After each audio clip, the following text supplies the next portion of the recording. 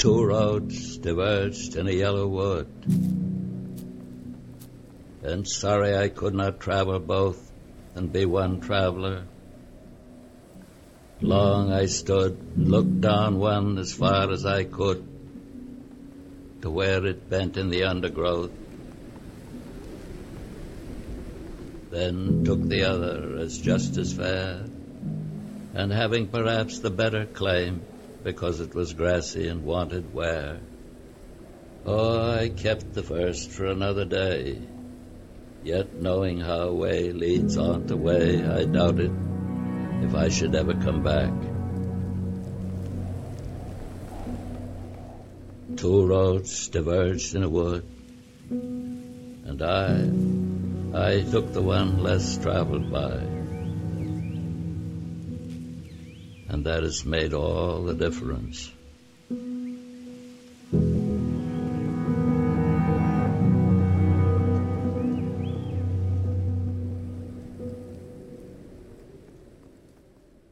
Welcome, everybody, to our third episode in Season 2. We're calling it Invitation. And so far, we've talked about the fact that Jesus invites us to a new identity. He invites us to leave everything behind and come follow him. And this weekend, he invites us to joy. And I can't think of a more joyous occasion than a wedding. Weddings are a lot of fun. At least they can be a lot of fun. And I have officiated my share of weddings. Weddings take a tremendous amount of energy. They take a lot of planning, and they are very expensive. I mean, when my wife Marcia and I got married, I think we spent maybe $2,000 on the wedding. In fact, our reception was in our college cafeteria. So nothing fancy about that. But these days, the average cost of a wedding in the United States is about $22,000. $22,000 for just a few hours. It better be good. Actually, I found out that here in Minnesota, for those of you who are joining me in Minnesota, the average wedding in Minnesota costs $28,000. Now, why is it $6,000 more than the national average? Is it because weddings in the winter require so much heat, or in the summer so much air conditioning? I don't know. But all I know is this: if you're going to pay that kind of money, that wedding better go off without a hitch. It better be the most joyful experience for those in attendance, and especially for the bride and the groom, leaving lasting, lifelong memories. But I have to tell you, I've been a part of a few weddings that haven't always gone so well, and you could kind of feel the joy get evacuated out of the room. So many years ago, I was doing a wedding, and there were about 150 people in attendance, and the platform that I was on and the wedding party was on was about 3 feet above the floor, and on the floor were these wooden hardback pews. And so at the rehearsal, I told everybody, I always do this, I said, sometimes weddings, people get nervous, it might be a little bit hot or whatever, and if you get uncomfortable, make sure you keep your knees from being locked. Don't lock your knees up. And I said, if you feel faint, please go sit down. Don't try to gut it out. We don't want you fainting and, ruining the wedding. Well, that day, the day of the wedding, everything was going really well. I think I was at the point of the vows, all the focus on the couple pledging their lives to each other, when suddenly there was this thud and huge bang. A collective gasp came over the entire congregation that was there. The wedding party, all of us looked to see what happened. And one of the groomsmen, who was standing at the edge of the platform, fainted and fell backwards and hit his head on the arm of that wooden pew. I was sure we'd have the ambulance there. I thought, my goodness, this is terrible. But believe it or not, he did not get knocked unconscious. People quickly rushed to him, wanted to get him out of the building so we could get him checked at the ER, but he wouldn't go. He was dazed and stunned, but he insisted on sitting in the front pew for the rest of the ceremony. Finally, we kind of got it all back together again. But I got to tell you, the joy had kind of left the room. You can imagine after the couple said I do and walked out and the reception started, well, most of the conversation at the reception was not about the beautiful bride and the handsome groom, but about the guy who fell backwards and smacked his head, and how can he still even, be conscious after all of that happening. Yeah, weddings can have their mishaps and leave some, challenging memories. I remember doing a wedding. Some of you are thinking to yourself, man, if you've had that many mishaps, I'm never going to ask you to do my wedding. I've had a lot of good weddings, but just one more. It was a very large and important wedding. I think there were about 400 or 500 guests. And I was told by the mother of the bride to announce to everybody that they were invited to the reception afterwards. Now, I always double check those kinds of things because I don't want to make a mistake. So I said, are you sure all these people, you want them at the reception? Is that correct? She said, yes. So at the end of the service, I invited everybody to come. Well, everybody showed up, and the caterers freaked out because they were planning for only about 200. Now there's no place to sit. They're running out of food. There's not enough cake. And at first they tried to pin the blame on me. Why'd you invite all these people? But fortunately, the family spoke up and said that was our fault. Mom said it was her fault. She kind of forgotten and gotten nervous and thought everybody was invited. And it was a challenge. Modern weddings are not the only weddings that have mishaps. Ancient weddings had them too. And lest you think that somehow ancient weddings were not as fancy, were not as expensive, were not as important, they were. Whereas the average wedding today is a few hours, during the day or in the evening and it's over. In the ancient times, weddings would last for 7 days. 7 days. Imagine paying for that. You saved up a lifetime for your children's wedding. And it was a regional event. It is something that the whole village, the whole town would show up to. And there was this huge expectation that there'd be plenty of food and beverage to drink, and there'd be a lot of ceremony and a lot of celebration, culminating finally into the actual wedding ceremony itself. It was a big deal, and you didn't want anything to go wrong, because if it did, everybody was going to hear about it. We're going to go to a wedding this weekend, or whenever you're watching this with me, and a crisis is looming. We are in the company of Jesus and his mother Mary and his disciples. Here we go. Let's get started. We read in John's Gospel, chapter 2, verse 1. The next day there was a wedding celebration in the village of Cana in Galilee. Jesus' mother was there, and Jesus and his disciples were also invited to the celebration. The wine supply ran out during the festivities. Remember, it's a week long. So Jesus' mother told him, they have no more wine. Oh, no. Now, we're not sure why Mary is there, why Jesus is there. We're not told if they were relatives of the people that were putting on the wedding or getting married, or they were close friends. None of that information is given to us at all. But somehow Mary finds out that the wine has run out, and this is not good because, in those days, no wine, no joy. Wine and joy were kind of equated with each other. It was like the wedding cake of weddings today. It was a centerpiece. It was an important part. And this is like a major faux pas and social blunder. If they run out of run out of wine, the whole wedding party will be embarrassed. The family will be embarrassed. There'll be gossip throughout the town as a result of it. You might be wondering to yourself, well, what's the big deal about wine at a wedding? Well, the wine, as I said, represented joy.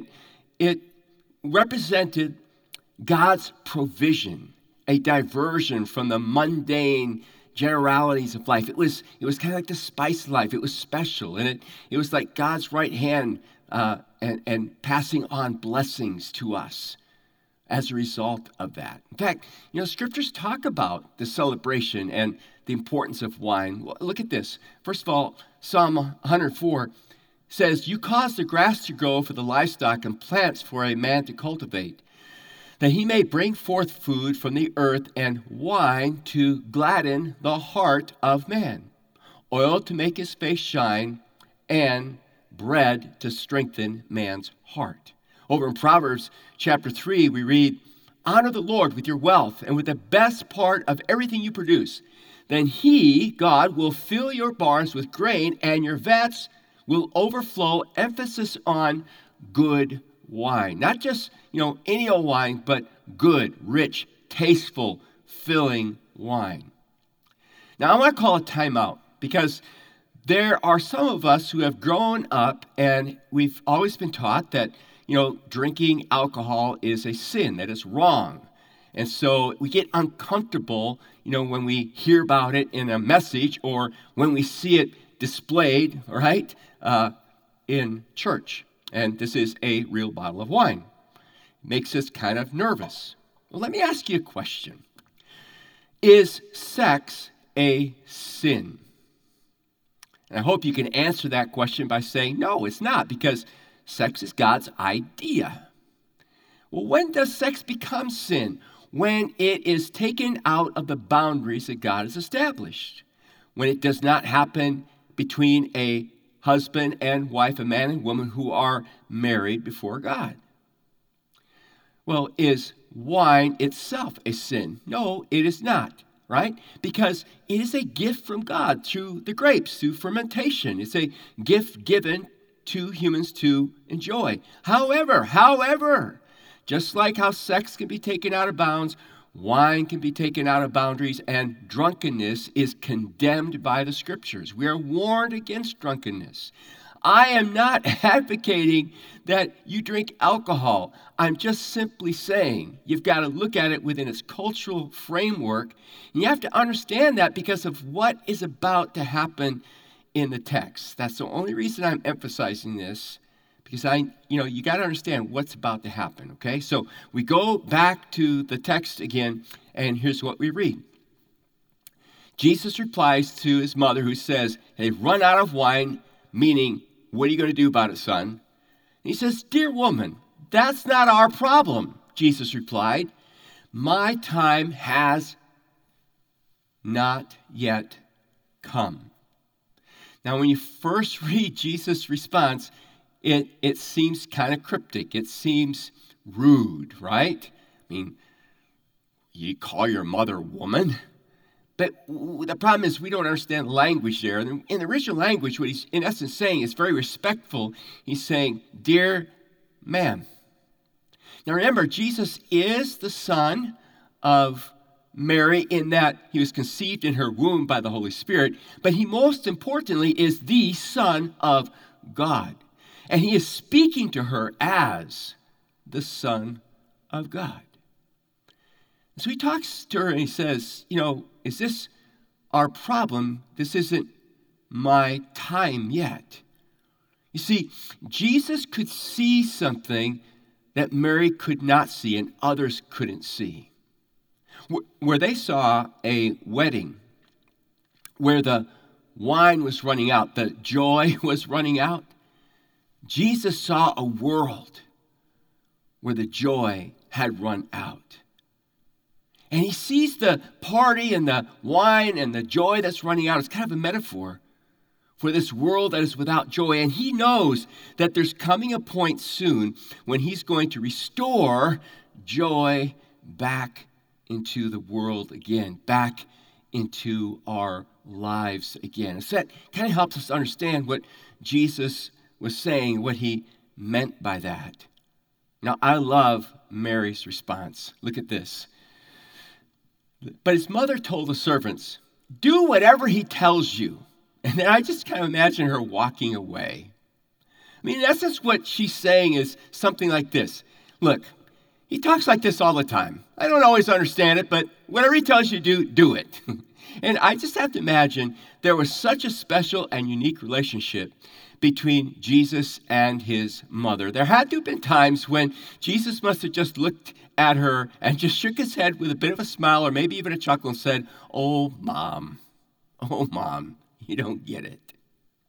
So with that kind of exchange, and by the way, I love her faith in her son, don't you? It's like, I don't always understand what he's saying, but listen, do whatever he tells you. I want to be more like that. How about you?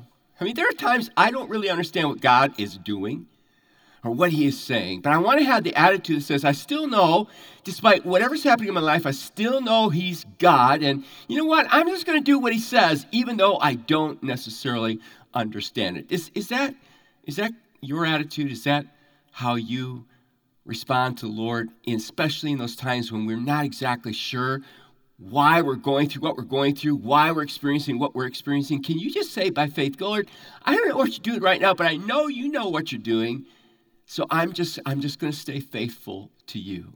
Mary's such an inspiration in that way to us, which then, kind of begs the question, what is Jesus going to do? Watch this. We go back to the passage. Standing nearby were 6 stone water jars. These are big ones, all right? Used for Jewish ceremonial washing. So they would use the water from those jars to wash ceremonially, to cleanse themselves so they would not be unclean for eating and for prayers, etc. Each could hold 20 to 30 gallons. Experts figure that, probably trying to average it all out, there's about 130 gallons of fluid altogether between the 6 jars. Jesus told the servants, fill the jars with water. When the jars had been filled, he said, now, dip some out and take it to the master of ceremonies. So the servants followed his instructions. When the master of ceremonies tasted the water that was now wine, not knowing where it had come from, though of course the servants knew, he called the bridegroom over. A host always serves the best wine first, he said. Now, can you imagine the bridegroom? Because from what we understand, he doesn't know what's going on. He probably knows they've run out of wine. And now the master of ceremonies is calling you over, and you're probably thinking to yourself, I am in such trouble. A host always serves the best wine first. Oh no, here it comes. Then, when everyone has had a lot to drink, he brings out the less expensive wine. But you have kept the best until now. And now that's what he's saying is, usually you take the cheap stuff, right? And you serve that to everybody. And the expensive stuff, you serve that to everybody. And then you pour the cheap stuff out, and really people by then can't tell anymore, right? He goes, oh my goodness, you have saved. The first stuff was good, but wow, this is even better. This is fantastic what you have done. So now we see what Jesus has done. He's returned joy to the ceremony, and he's made a hero out of the groom. Because in essence, what Jesus does is he provides about the equivalent of 800 standard bottles of wine today. And it is good wine. It is potent wine. Meant to restore the potency, so to speak, of joy and of celebration there in that experience that the people are having together that day. Now, it's interesting that Jesus chose the water pots that were used for purification. And whether Jesus purposely did that or they just happened to be there and he decided to use them, the point is, beyond just pots for water for purifying the soil off your body, there is a beautiful image here of what Jesus is about to do with his blood. When he sheds his blood on the cross, he sheds it to cleanse us from our sins, to purify us, to make us whole in his sight. That's how much he loves you and how much he loves me. And then the story ends like this in verse 11. This miraculous sign at Cana in Galilee was the first time Jesus revealed his glory. And his disciples, it says, his disciples believed in him. Which begs the question, so what is this story really all about? So I kind of thought about that. I think it could be summarized into just one big idea. I want you to think about this with me. Here's the idea. I think what we're learning in this passage is that Jesus is the unending wine that brings eternal joy into our heart, or as that Hebrew word, our leb, that deepest part of our lives. And all of us crave joy. We all thirst for joy. We all want to be filled with joy. The point of this whole story, this whole miracle, I think, is to tell us that our joy is found in Jesus, and his joy is unending. His joy that he offers us never, ever runs out. It is always there for us. You know, the joy of the world, the joy that the world offers, is very short-lived. It runs out quickly. And people are craving and searching for joy today in all kinds of places. You know, some people think that they'll find joy in sex, but, you know, it's here, it's experienced, and then it's over and it's gone. It's not lasting. Some people think they'll find joy in drugs or in alcohol itself. But after every high, there is a crash, there's a low. Some people think they'll find joy in relationships. But relationships come and relationships go. Even those we dearly love and who love us will someday be gone. We think that joy will be found in success, but success eludes us. And in our culture today, and this is true in third world countries where there's so much poverty, everybody thinks if I just have enough money, then I can buy joy.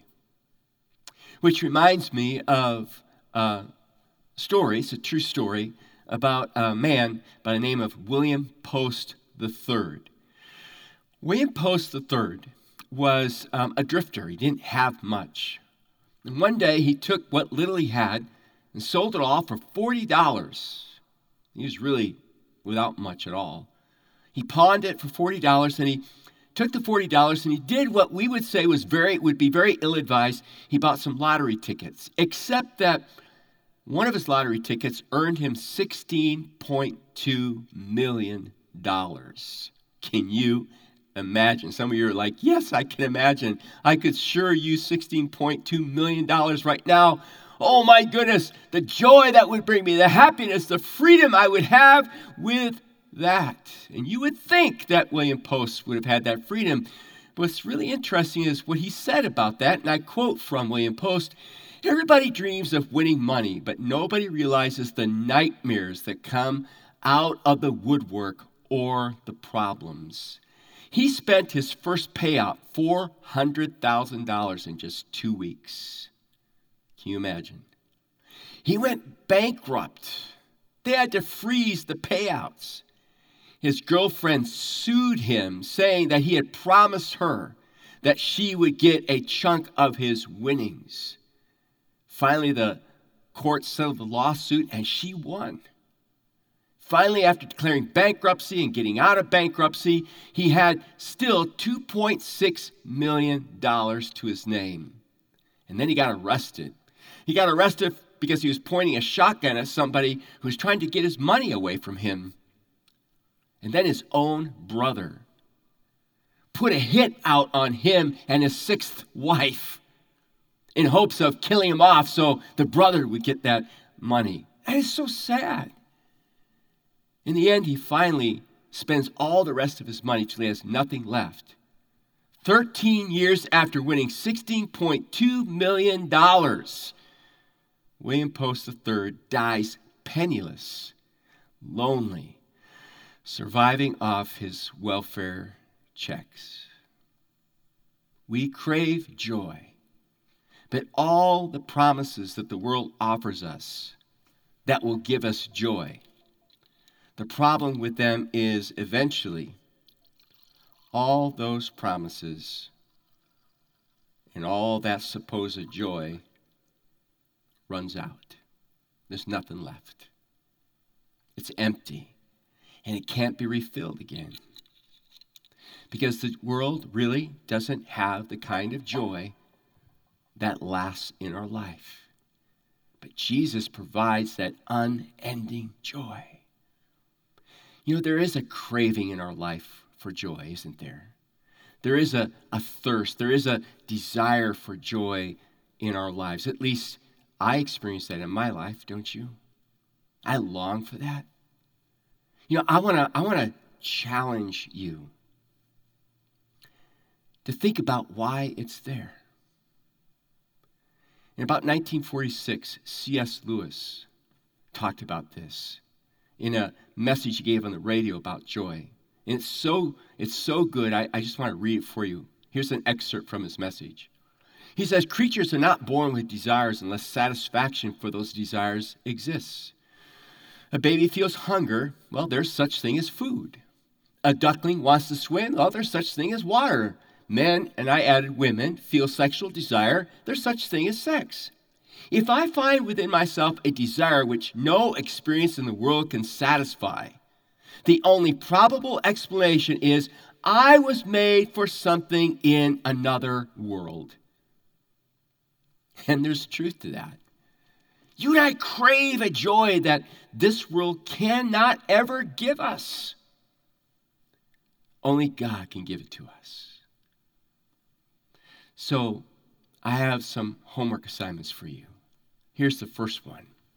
I want you to drink and get intoxicated with the joy of God's love.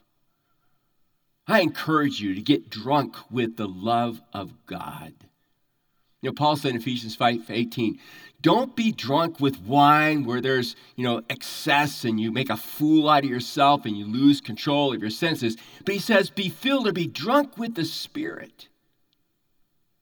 Secondly, I want to challenge you this week to drink up and get intoxicated with the joy of your salvation, which is his grace, mercy, and forgiveness. Listen to what John wrote in his little letter later on. Here's what he wrote and said. He says, but if we are living in the light as God is in the light, then we have fellowship with each other, and the blood of Jesus, his son, remember those jars of purification? And the blood of Jesus, his son, I love this, cleanses us from all sin, period. And God replaces all of that with his grace. And God sees you and me now as if we have never sinned. And I know many of you know that. You have heard that. I've said it so many times, but I personally have to be reminded of it all the time because the evil one in my own nature has a tendency to think about how sinful I am without Christ. And I feel so unworthy, and I am so unworthy, but he has made me worthy. And I need to live in that joy. I need to intoxicate myself with that joy that I'm loved, that I'm forgiven, that my sins have been washed away.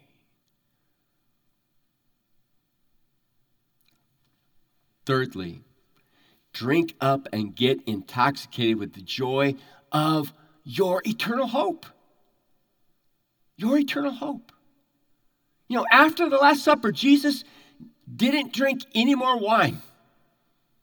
He said he's not going to drink wine again until the ultimate wedding, which is described in Revelation chapter 19. Here it is. Plan to see you there. Then I heard again what sounded like the shout of a vast crowd, or the roar of mighty ocean waves, or the crash of loud thunder. Praise the Lord, for the Lord our God, the Almighty reigns. Let us be glad and rejoice, and let us give honor to him. For the time has come for the wedding feast of the Lamb, and his bride has prepared herself. She has been given the finest of pure white linen to wear. For the fine linen represents the good deeds of God's holy people. And the angel said to me, write this, blessed are those who are invited to the wedding feast of the Lamb. There's your invitation. And he added, these are true words that come from God. I can't wait. How about you? What a blessing that's going to be. What a blessing that's going to be.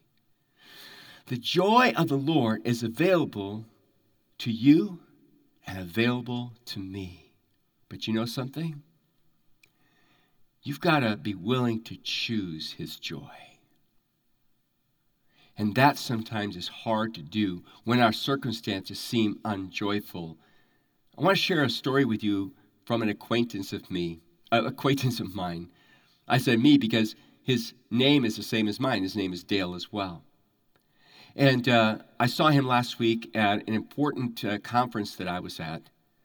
It was on church planting overseas, and he and his wife are very committed to it and are involved in leading this important ministry of planting churches in places where they so desperately need churches. And as I said, his name was Dale, and he got up and he shared with our group that he and his wife had just gotten the news that his wife has cancer, and they thought it was cancer in the liver, and now they realize it's also cancer in her ovaries, which is really not good news at all.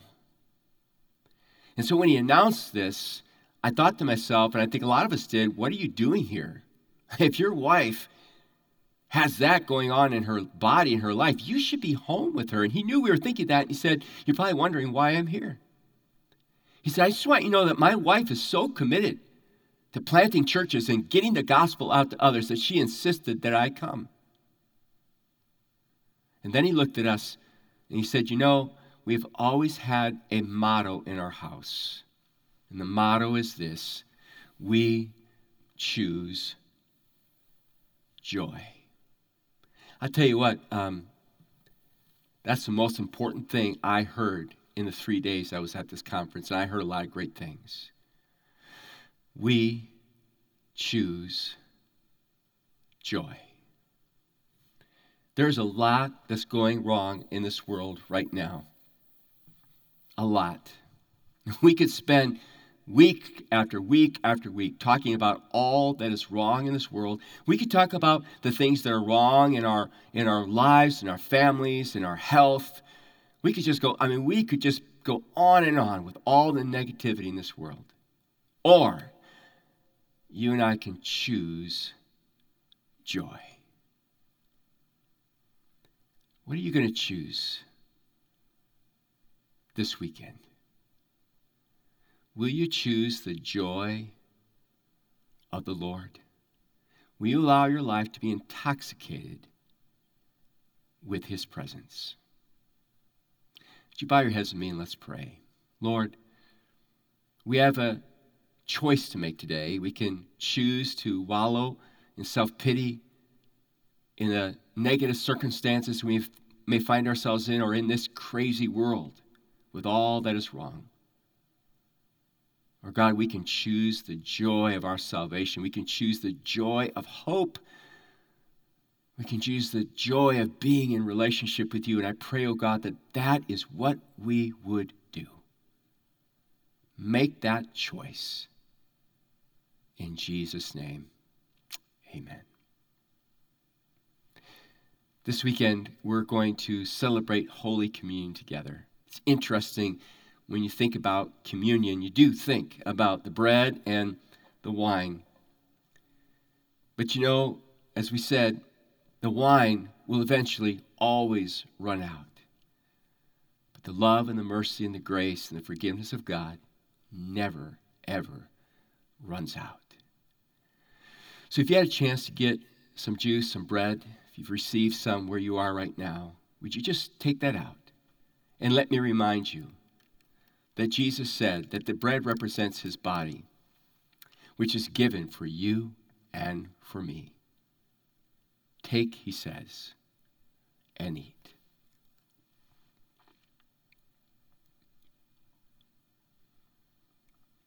And after the bread, Jesus took the cup.